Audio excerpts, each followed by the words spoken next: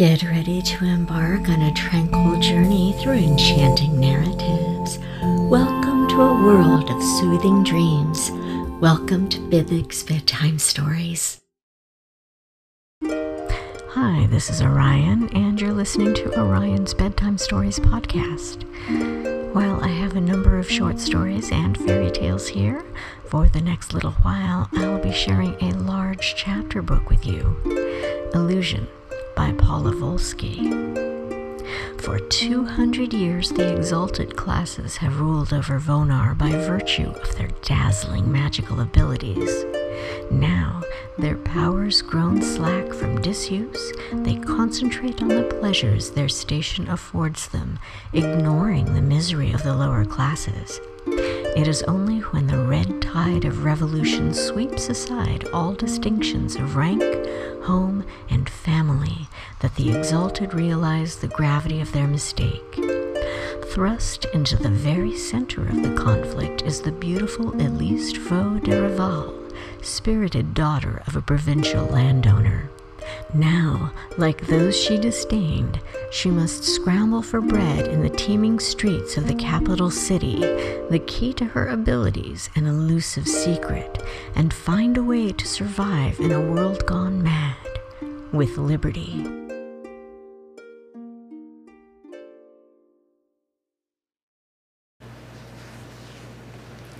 Illusion by Paula Volsky, Chapter 9. The long, unquiet summer ended at last. Shireen's smothering, thick coverlet of hot air finally turned itself back. The nights cooled and lengthened, while the afternoons gradually progressed from suffocating to bearable, to pleasant, and eventually to glorious.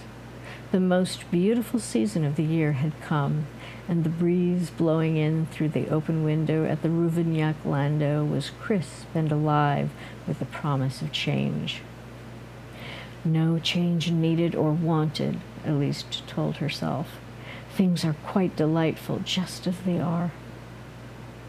The landau passed under the old marble arch and into the bottom of the Avenue Paribaud, and there on the right, the only commercial establishment permitted to function along the entire length of that exclusive thoroughfare, Crayonette Chocolatier, vended miraculous confections beyond the artistic range of even the best exalted kitchens. Master Crayonette's sculptures in dark and white chocolate, his molded chocolate creams and truffles, his fantasies in sponge sugar, sometimes embellished with fresh flowers, hand-cut faceted sugar jewels, or real gold leaf, often graced royal tables both at home and abroad. Now it seemed they would do so no longer. Crayonette's establishment was closed and deserted. Every window was broken, the door hung ajar on twisted hinges, and the sign had vanished. The cream-colored storefront was blackened by fire. In the middle of a relatively undamaged section, someone had chalked a great scarlet diamond, adopted emblem of the People's Reparation Party. They had chosen the color red to express their anger, and the diamond shape carried a double meaning. Diamond as precious stone to symbolize the financial indemnification owed the injured commons of Vonar, and diamond as the hardest substance known to represent the durability of the reparationists' resolve. Elise's lip curled disdainfully at the sight. Master Crayonette was an artist, a genius in his own way, a civic treasure. And instead of the respect and acclaim he deserved, he had endured violence at the hands of vicious imbeciles, evidently determined to destroy all that was exquisite in the world. "Barbarians," she observed aloud. "They're devils, miss," Kirthan nodded. "Wicked devils, those repairmen, what do you call 'em? Those rep people. I cannot understand why the gendarmerie does not put a stop to this foolishness. Really, they are remiss to allow it in this neighborhood. Do they mistake the Parabow for Rat Town? It is quite outrageous, and someone ought to complain. Could be the gendarmes are afraid, miss. I mean, after all that great hurly-burly in the 8th District 3 months back and all, well, that simply won't do. They're not supposed to be afraid. They're paid to protect decent citizens from criminals. If they cannot perform that function, then the city should hire others who can. Maybe that's true, miss, but all I can say is I wouldn't want to meet up with those reps on a dark night. Truth now, wouldn't you be afraid? No, Elise tossed her head. Perfect contempt leaves no room for cowardice. I cannot fear ruffians, so crude, oafish, and stupid, and neither should you. Bereft of reply, Cartha shook her head. The landau continued up the street, eventually reaching Zeralenvo Rouvignac's residence. Elise, closely followed by her maid, alighted from the carriage. Before she reached the door, a familiar, tall, and silver figure emerged, descended the spotless sandstone steps, and met her halfway down the walk. The Cavalier Vaumurel bent over her hand. Elise curtsied in reply. It was the first time they had come face to face since the night of her presentation, but his was not a presence to be forgotten. Exalted Miss, summer's candlelight scarce did you justice. The daylight of autumn speaks far more truly, and thus I see an early promise fulfilled beyond the scope of dreams. Accept my admiration. Excellency. Elise curtsied again, smiling composedly, secure in the knowledge of her perfectly groomed prettiness, enjoying the flattery, the magnificent weather, Vaumurel's practiced gallantry and courtliness. This, she felt, without quite putting the thought into words, was the way things were supposed to be. Brilliant response eluded her, but if he desired to continue the discourse with a young and sought-after maid of honor, the burden of invention fell upon his shoulders. Exalted Miss, favor me one moment. He neatly blocked her path, allowing little choice. I must entreat your indulgence. Indulgence, Cavalier? Honor and deference I might grant, but my indulgence surely oversteps the bounds of presumption. Ah, you are a quick young study, perhaps almost as quick as Madame Zerelin herself, but let us not fence. The urgency of the matter admits of no such luxury. Exalted Miss Vauderival, I ask your assistance. You must help me persuade your grandmother to depart Chirine as quickly as possible. Could he possibly be joking? She wondered. He didn't look it. Those youthfully vivid eyes in the slightly age-scarred face were unsmiling, even grim. She suspected he was about to say something she didn't care to hear. I see the questions in your eyes. Let me answer all at once by telling you that it becomes increasingly dangerous for her, and for you, and all your kinsmen, to remain. The city is overrun with murderous fanatics. The secret societies, subversive self-styled parties, anarchists, and various leagues of bloody-minded malcontents breed and proliferate like rats in a sewer. Factious, mutually suspicious, rife with dissension and rivalry though they are, yet their hatred of crown and exalted unites them. They are violent, resolute, and effective. Following years of devoted effort, they have at last succeeded in stimulating the rage of the populace to such levels that cataclysm is now imminent. The only safety lies in flight, and you must convince your grandmother of this. He paused, and Elise stared at him. Never before had her deepest hidden fears found so clear a voice, and now her impulse was to deny, to resist. She shook her head vehemently. Cavalier, your concern does you much credit, but I am certain you exaggerate. If matters were as desperate as you suggest, then surely we should see a mass exalted exodus. But we do not. Life goes on as always, and that is as it should be. How absurd and fearful we should appear. How we should compromise our dignity to flee in the face of a few peasant complaints. She smiled as if amused. Better to die than appear undignified. A truly exalted sentiment. Die? The smile faded from her face. Behind her, Kirtha uttered a small, mouse-like squeak. You, like the majority of our peers, greatly undervalue the extent and significance of those few peasant complaints, as you term them. It is this ignorance that presumably accounts for exalted complacency in the face of mounting danger. I wonder if you have any knowledge of recent events in Shireen. Did you know, for example, that the prisons are filled to bursting with traitors and conspirators? There are new arrests every day. Did you know that the reparationists have grown so numerous and arrogant that they no longer trouble to conceal their activities, but meet freely in public to foment rebellion? No one dares to interfere with them. Did you know that Shorvinirian's proscribed works are hawked and purchased openly in the streets, and his dangerous eloquence wins him converts even among the educated classes? Did you know that there are now many areas of the city into which it is unsafe for members of the Exalted to venture by night or day? And in the light of all these warning signs, is it possible for you or for your grandmother to continue in willful blindness?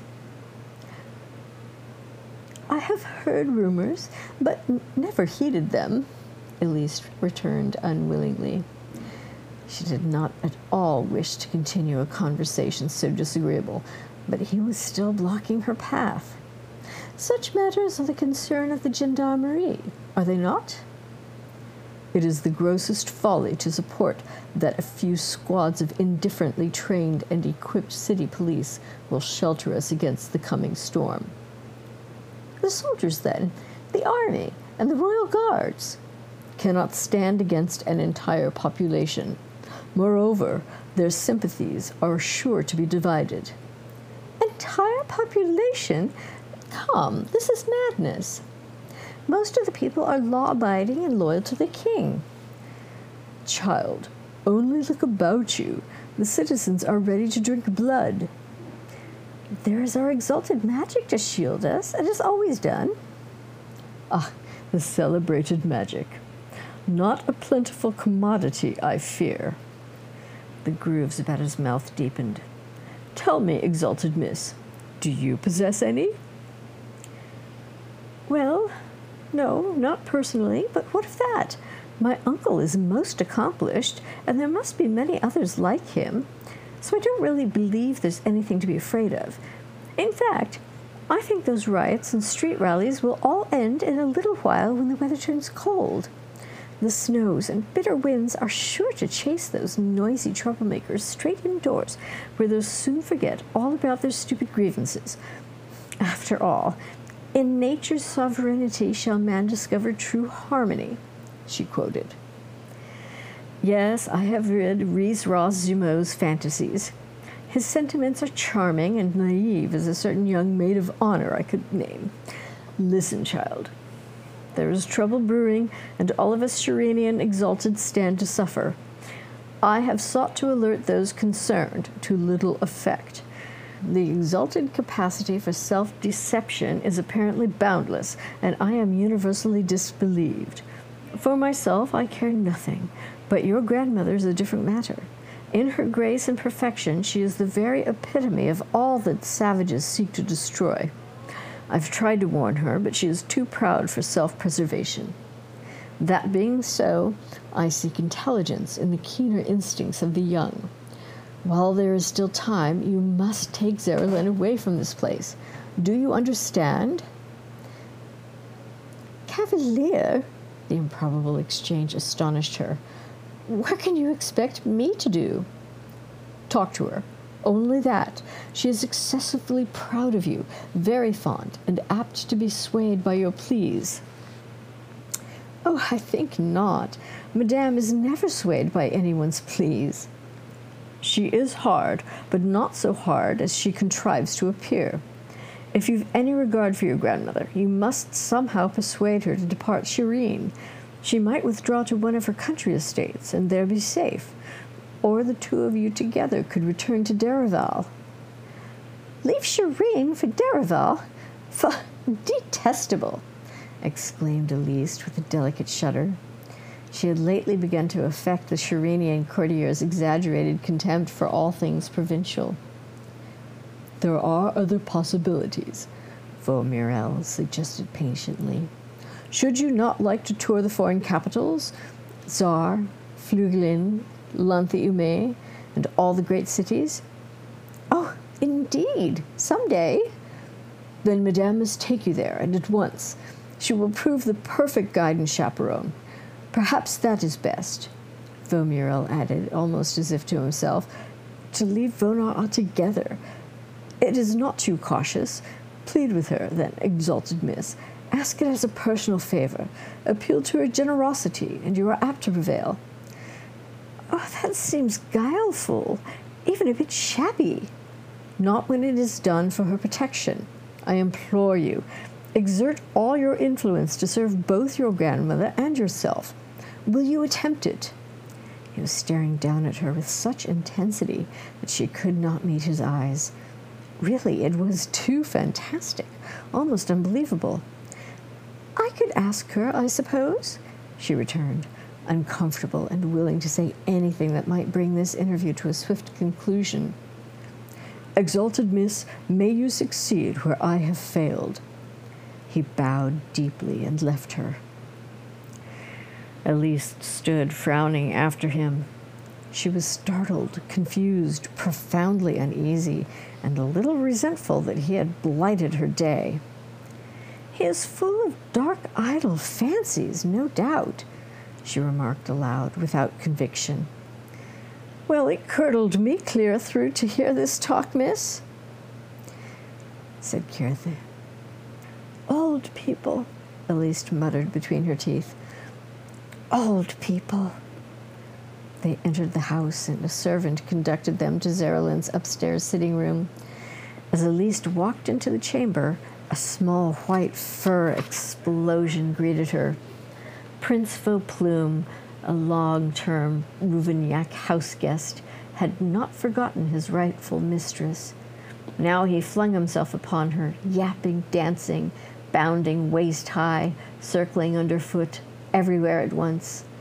Elise was obliged to stroke and tickle the frantic little creature into panting quiescence, finally passing him over to Cirthe before crossing to the table by the window where her grandmother sat at tea with Aurélie, the older woman regal in damson velvet, the young girl buried in ruffles, ribbons, and 1,000 tight ringlets.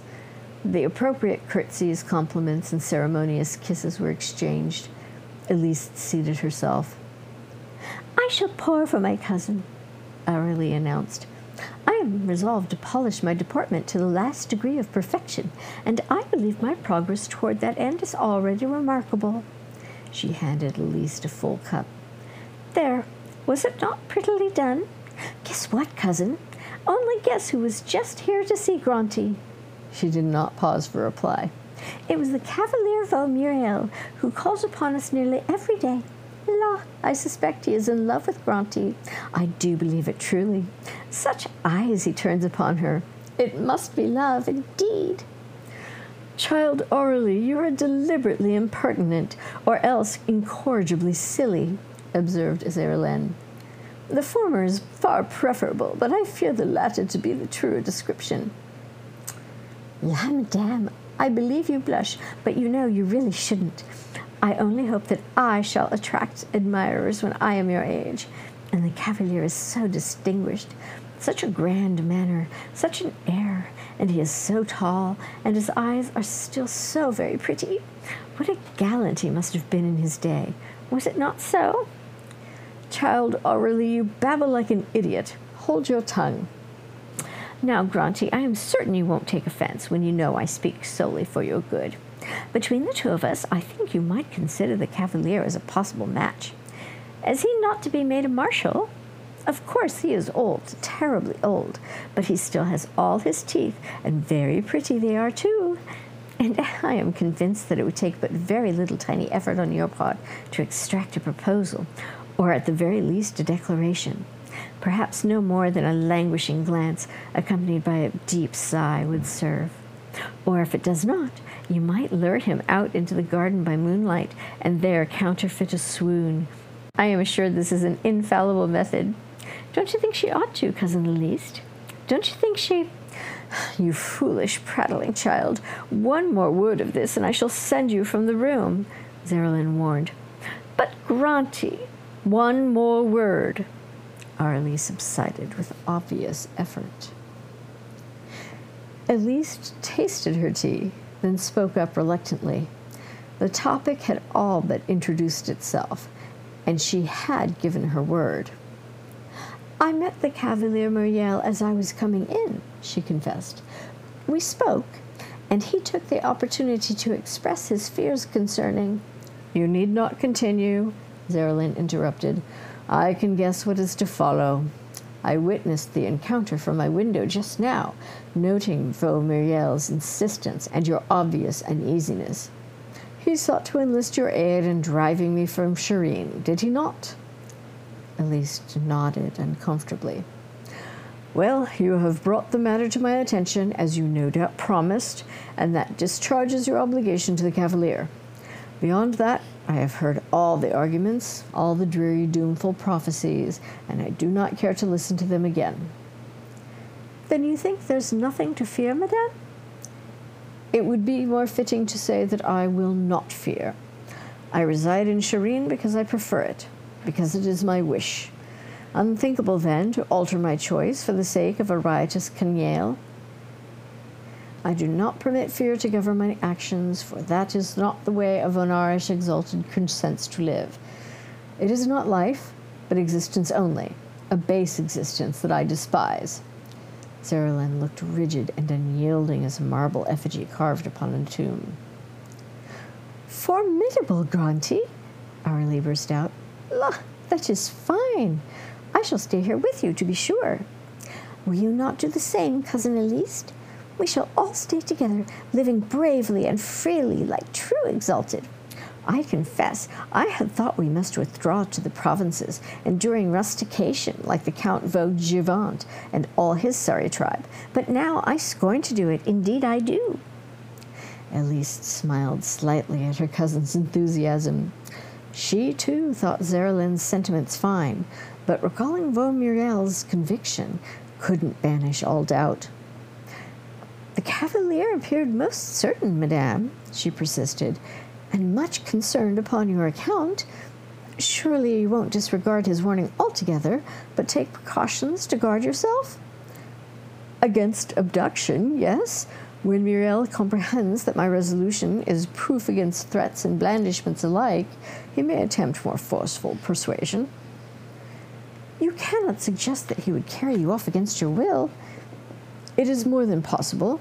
He did exactly that some 40 years ago during the Hetzian civil wars, in the midst of which I elected to take the waters at Zoel. Perturbed by the advance of the rebel army upon the town, and incensed by my refusal to forego the benefits of daily immersion, Muriel and a few of his servants staged a midnight raid upon my rented villa. Catching me quite unaware, he clapped me into a carriage and conveyed me over the border. But how delightfully enterprising of him, madame. Possibly. The charm of the gesture eluded me at the time. Ah, superb! Aurelie exclaimed. Were you in bed, asleep and defenseless, attired in nothing but a flimsy, transparent nightgown when he came for you? Tell us, Granty, do. I shall not worry you with trivial detail. And did the rebel army reach Zoel? Inquired Elise. Yes, but not for another full day after. So you see that Muriel's fears on my behalf were altogether premature.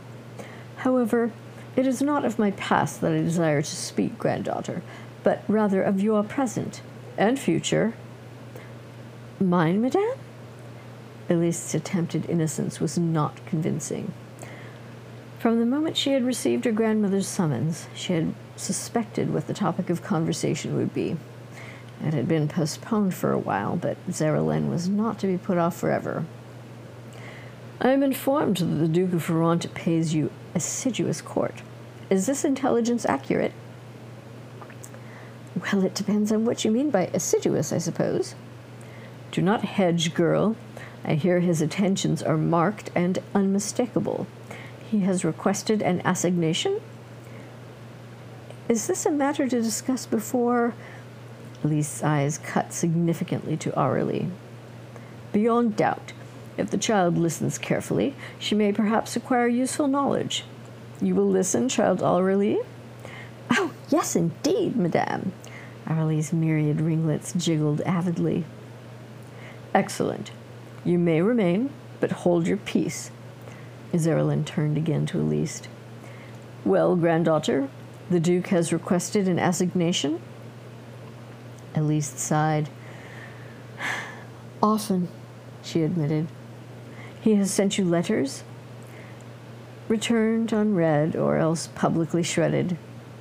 Poems, flowers, fragrances, bonbons? All returned, except for the last, which my roommates devoured despite my protests. Songbirds, live butterflies to finish a formal coiffure, albino rodents, trained monkey, and all such requisite livestock? Rejected. And what of the more substantial offerings? Jewelry, objets d'art, advancements of your family members? A position at court for your father, perhaps? Father can rot in Quebec and welcome. Quite so. But what truth in the rumor that his grace has offered to settle property upon you? I believe he sent around a deed or certificate of title or some such document. I did not trouble to observe closely. Legalities bore me. Never underestimate the fascination of certain legalities, granddaughter. Such negligence reveals a want of imagination. And how long has Ferrante's pursuit continued? Several months now, has it not? Elise nodded. Your resistance has been well engineered, consistent, provocative, perfectly designed to inflame his ardor. Upon that score, I applaud your skill. The game cannot, however, continue thus forever. All the court applauds the comedy, and his grace stands in danger of public ridicule, a thing he abominates above all others. In the face of repeated failure, the Duke's initial enthusiasm must eventually transmute to contempt and revulsion. As your sponsor and partisan, it is incumbent upon me to warn you at this time that you stand in danger of overplaying your hand. Why is it, Elise inquired after a moment's reflection, that everyone must insist that I am playing a game? Why is it that everyone is so certain that each refusal is meant as an encouragement, each rebuff calculated to allure, each word deceitful? In short, that I am a lying hypocrite. Bah, you speak like a schoolgirl. Nonetheless, I begin to perceive my error. Zerilyn surveyed her visitor minutely. Have you then conceived a particular detestation of the Duke? Detestation? Oh, no, not exactly. Yes and no. It's hard to put into words. Her grandmother offered no assistance, and Elise continued in some confusion. That is to say, I don't like his grace. I find him brusque and abrupt, presumptuous, cynical, and arrogant. I am not at all easy in his company, and yet somehow his attentions don't displease me. It's not simply that his greatness flatters my vanity. It does not? Zerilyn inquired with amusement. Certainly it does, but that is not the whole of it. His grace somehow conveys an impression of force, of command, assurance, vitality, and power that is attractive. He seems devoid of doubt or hesitation, When we are in the same room, I am acutely aware of his presence. There's something about him quite strikingly, Elise groped for the right word. Masculine? Zerlin suggested. That's it, exactly. It is a quality whose appeal is immediate and somehow, visceral? Just so. So you see, I'm uncertain. I can't decide. But you cannot stand hesitating forever, or you will lose your chance. You realize, granddaughter, that you are offered an extraordinary opportunity. But I wonder if you recognize the full extent of your good fortune. Do you realize how many women long for such eminence? How few attain it? The Duke is second in Vonar only to the king. As a man, he is far from repugnant to you, that is clear. And caught up in the excitement of the chase, he offers all that you could possibly desire. He does not offer affection, Elise said slowly. He does not offer loyalty or respect, nor does he offer marriage. Ah, Zerlin's brows rose. Now we come upon it, I think. I confess you disappoint me. I had not thought to discover you still such the provincial, and bourgeois provincial at that. Does commonplace marriage, with all its limitations, represent the height of your ambition? I don't know. You had best give the matter some thought then, and quickly. If you would marry, whom do you choose? I am informed that your success at court is noteworthy, and your suitors numerous, which merely confirms my expectations. It seems a pity to waste such potential. Which perhaps approaches my own at a similar age. But let us review the possibilities. Are you tempted, for example, by the title and fortune of the Marquis Villard? He can keep them both, returned Elise. A decent, amiable sort, but indescribably boring. A fortnight of his conversation would sink me in enchanted sleep for 100 years. A pity. What of Rouville Nizoirveau-Levant, then? In love with his own profile. Vaurenache. Clever but heartless. Vauplinier-Vienne.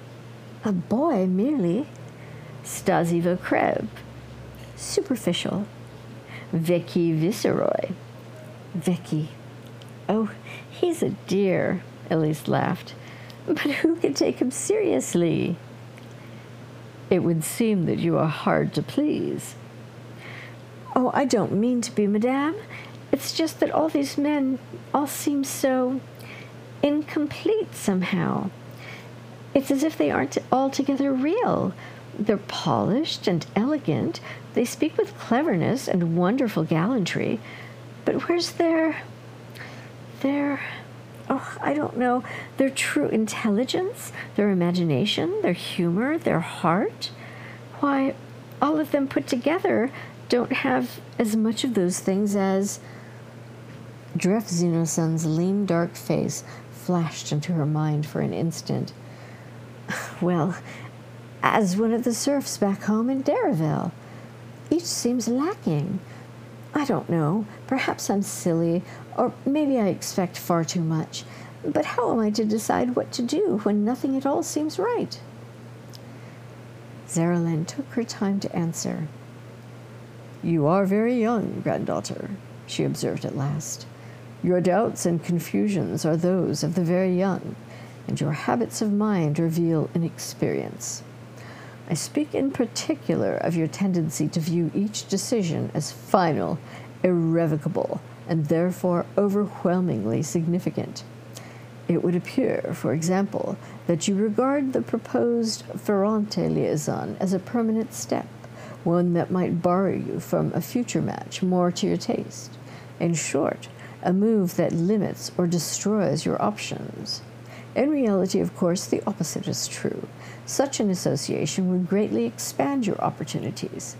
The woman occupying His Grace's attention is a notable personage in her own right. Her prestige is immense, and a measure of that prestige devolves upon her subsequent consorts. Thus, she is a prize much sought after.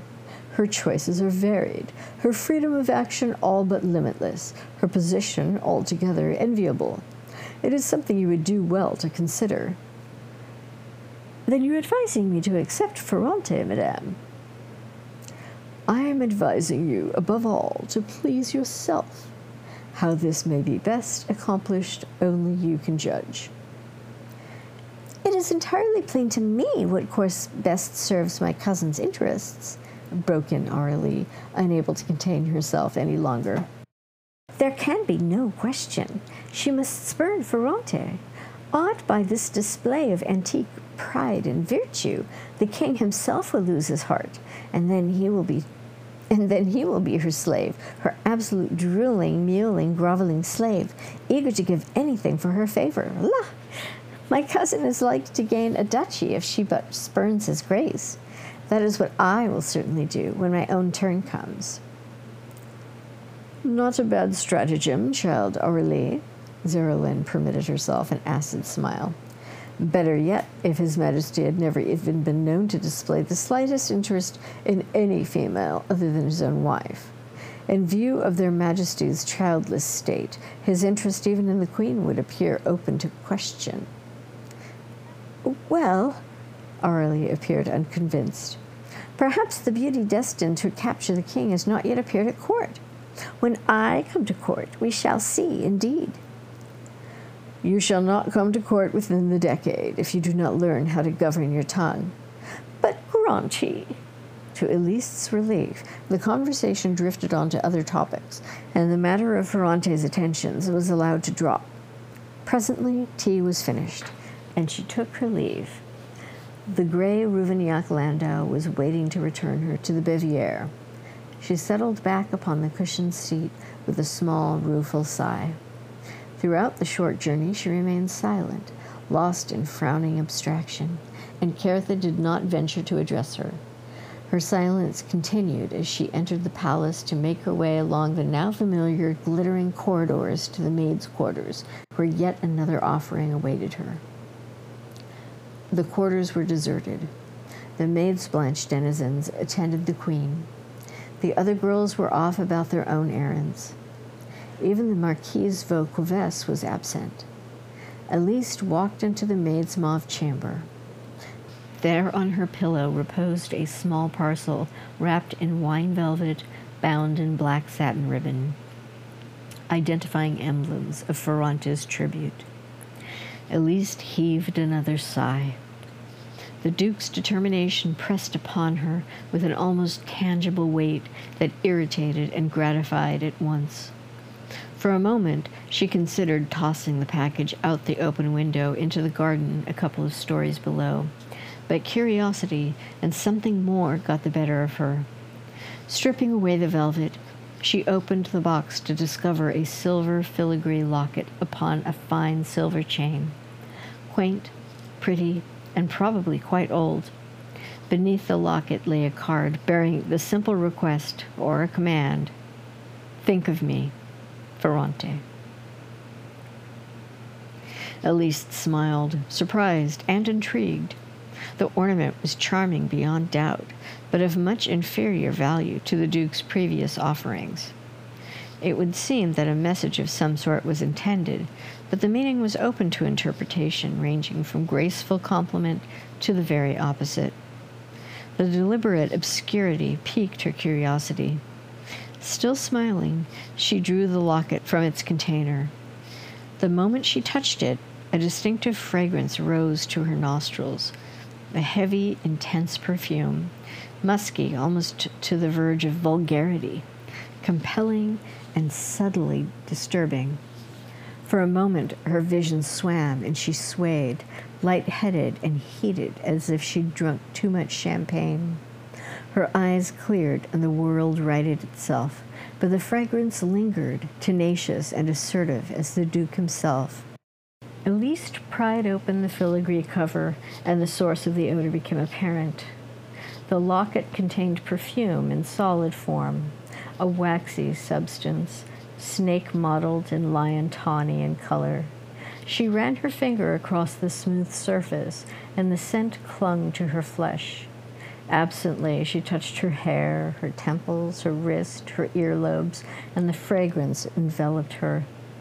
She stood still, drinking it. Then, slowly lifting the locket to her throat, she heard herself murmur, "Put this on me, Careth." "What, miss? You mean he's finally sent something you'll keep? That's a new one." Careth was behind her, clever fingers fiddling with the delicate clasp. "Phew, kill me dead. What a smell." "You find it disagreeable?" "No, miss, not disagreeable at all. It's fine and fancy and no mistake. And the necklace is real pretty. Only that smell is, well, it's... What? It's what? It's going to give people ideas, that's what." "What ideas? What are you talking about?" "Just ideas. If those lords and cavaliers and such don't already have ideas, they're sure going to get them when they smell this. There's just something about it." "Nonsense, child. You exaggerate. It's ordinary perfume, nothing more, and very much in the mode." "Yes, miss." The clasp clicked shut. "There. Got it that time. Finished. Turn around, miss, and let me see." Elise obligingly wheeled, and Careth clapped her hands. "Suits you, it really does, and it goes nice with your dress. Only... Are you feeling all right, miss? You're looking kind of blank and slack-jawed, like someone just fetched you a good one behind the ear. Have you been at those pills again?" "No, I haven't, and there isn't a thing wrong with me." Even as she spoke, Elise didn't altogether believe it. Once, somewhere, somehow, she'd experienced exactly this same cloudy confusion. The recollection hovered teasingly just beyond the bounds of memory. Each time she made a mental grab, it dodged like a gnat. Presently, she shrugged and gave up. She'd remember eventually, but not now. In any event, there were more interesting things to consider. The Duke of Ferrante, for example. She suddenly discovered that his image filled her mind, an extraordinarily vivid and substantial image, one that she could almost touch, and one that would not go away. As the hours passed and she went about her customary business, drifting from palace to theater to Havelock Gardens, and then back to the Biviere and the Queen's service, then on to dancing and a late dinner, moving always in the midst of the gallant, the gorgeous and giddy, the image of the Duke was never quite dislodged. Often it was very immediate, very real, and sometimes much less so, even fading to the verge of nothingness when her mind was active, but never wholly absent, and never distanced for long. Nor did she actively seek to prize him from her mind, for the constant vision was oddly gratifying, a secret satisfaction, or would have been, had she not been troubled from time to time with that sense of doubt and vague confusion whose nagging familiarity she could not quite account for. As the hours passed, Elise began to find herself looking for him everywhere she went. At the playhouse, in the Queen's presence chamber, at the card tables. Always her eyes searched the crowds to no avail. The Duke was nowhere in evidence, and her discontent mounted. She had thought to conduct the survey discreetly, but her preoccupation did not escape her companion's notice. Stasie Vaucreve remarked jokingly upon her distrait air. Vaulieu-Villard appeared wounded by her inattentiveness, while Marinot Veste laughed and called her the enchanted princess. To all of them, Elise responded with smiling, uncomfortable denials, and her eyes continued to wander. The Duke remained invisible. When at last Elise repaired to the maid's quarters and slumber, her frustration had built to teeth-grinding levels. She fidgeted impatiently as Careth undressed her, and snapped as the maid attempted to unfasten the locket chain. Leave it alone. Cartha stared at her, startled, then shrugged philosophically and continued her work. Elise bit her lip, somewhat ashamed, but remorse quickly subsided, crowded from her mind by thoughts of the Duke's purposeful countenance. A little later she lay in bed, eyes wide open in the dark. She was acutely conscious of the locket, whose silver weight, heated by her body, lay warm as a human hand upon her flesh. The unusual, persistent perfume was strong in her nostrils, and sleep was a long time in coming. In the morning, she awakened to find the Duke's image fixed, if possible, more firmly than ever in her mind. The day that followed echoed the preceding afternoon and evening. Elise pursued her accustomed activities, and always and everywhere her eyes roamed the corridors and galleries in search of his grace. 2 or 3 times she caught sight of him, and each time she froze, paralyzed, torn between the urge to accost him and a curious impulse to flee. As for Ferrante, he seemed not to see her. If he noticed her at all, he showed no sign. He was unconscious, or else indifferent, and Elise fingered the fragrant locket in mounting disquietude. So matters continued for the next several days. The flow of the Duke's gifts and messages had entirely ceased, a fact unkindly remarked upon by all the maids of honor. He neither sought his former quarry nor appeared aware of her presence. Elise, bewildered and obsessed, began to lose sleep. Her appetite failed, along with her spirits. Pleading illness, she moped alone in the maid's mauve chamber, where she sat for many hours, absently fingering the locket that hung day and night upon her breast. At the end of the week, Ferrante sent a message, a simple and forthright invitation to dinner for 2 hours in his rooms. In scanning the note, Elise was once again conscious of that elusively familiar sense of confusion, of wrongness. It was not enough, however, to delay by an instant the dispatch of her affirmative response. Sleep tight, dear listener, as dreams carry you away. Until we meet again, may peaceful nights grace your every sleep.